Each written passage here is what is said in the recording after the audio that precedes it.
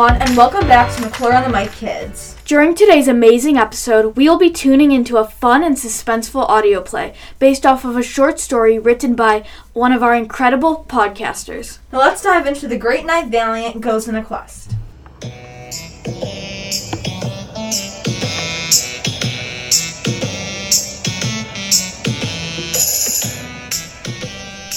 It was a beautiful day. Sunshine showed through the trees, illuminating all the creatures scuttling from branch to branch. A Knight Valiant was trying to set a tree on fire using a woodpecker. Chip faster, you darned bird. We need to get the sweet, sweet syrup of this Canadian tree that has delicious maple syrup of the Canadians. Well, when I was young, Canadians invaded my village, stealing my mother, father, dog, and house. They tried to capture me, but I merely hid in a jar of jam. They found me, but I was far too slippery for them. Yes, it is. And then the messenger arrived. Your knightship. Huh? The king has requested an audience with you. Why does he need an audience? He has a request for anybody in the audience. Okay, I'll be there as soon as I set this tree on fire. At that exact moment, millions of miles away, the great astronomers of the East were testing their new giant telescope. They had accidentally pointed it at one of the suns, blinding their brother Geoff, setting Valiant's tree on fire and causing it to topple. Fortunately, it fell on the messenger and not Valiant. I am off. 10 weeks later, Valiant finally arrived at the king's castle, still carrying the body of the dead messenger. He threw the messenger's body up the steps before walking up them and knocking on the red mahogany door, which creaked open, revealing the king's theater. Millions of strange folk were sitting in the audience. Fish with people heads, people with fish heads, fish with fish heads, people with cats, people with hats, and people in frats. Epsilon Omega. Valiant took his seat, propping up the messenger's body in the seat next to him. The curtains opened. The king, with his giant head, greeted them. Good morning. It's late afternoon. The king flung one of the many wet fish that he kept in his robe at the frat person. Oh! Now, I've invited you all here to watch me send Knight Valiant on a quest. The king's robe erupted in a fury of wet fish. Quiet. Everybody shut up. The only noise in the theater were the fish, flopping about and thinking, where am I? What am I? How did I get before dying? Valiant! The king suddenly turned and pointed to Valiant. Why are you wearing a bathing suit and covered in jam? Well, Silence. That's all I need to know. Now, your quest is to kill my sister, the Duchess, who lives in the East. Now, be off. And so Valiant was off, carrying only 2 wet fish, while in a bathing suit and covered in jam. 3 long weeks later, Valiant arrived at the Duchess's castle, which was a single tower sprouting at an awkward angle out of the ground. hey! A guard emerged from the tower. Help! Good God, take it away! Oh Lord, please! The guard covered his eyes and took a wrong step, falling over the tower's precipice and to his death. Ah! A prissy and right voice rattled out from inside the castle. Frederick! No, Valiant.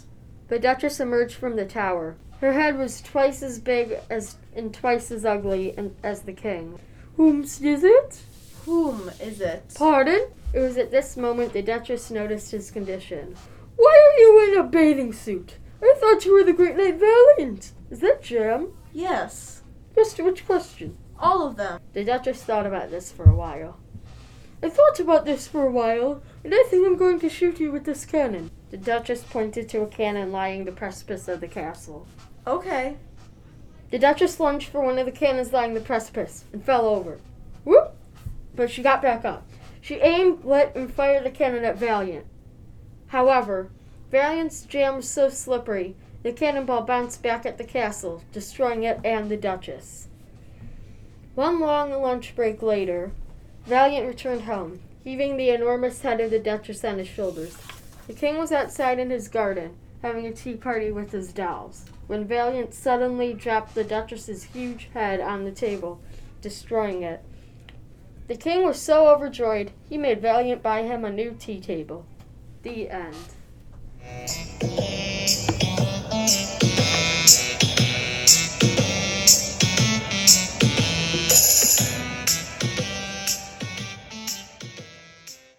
cool. Wasn't it an awesome story? Of course. Now, how about we hear from our spectacular counselor, The one and only How you doing? Mrs. Dede. Good. I'm great.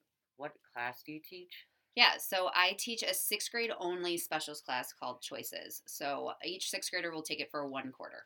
What's your favorite project and choices?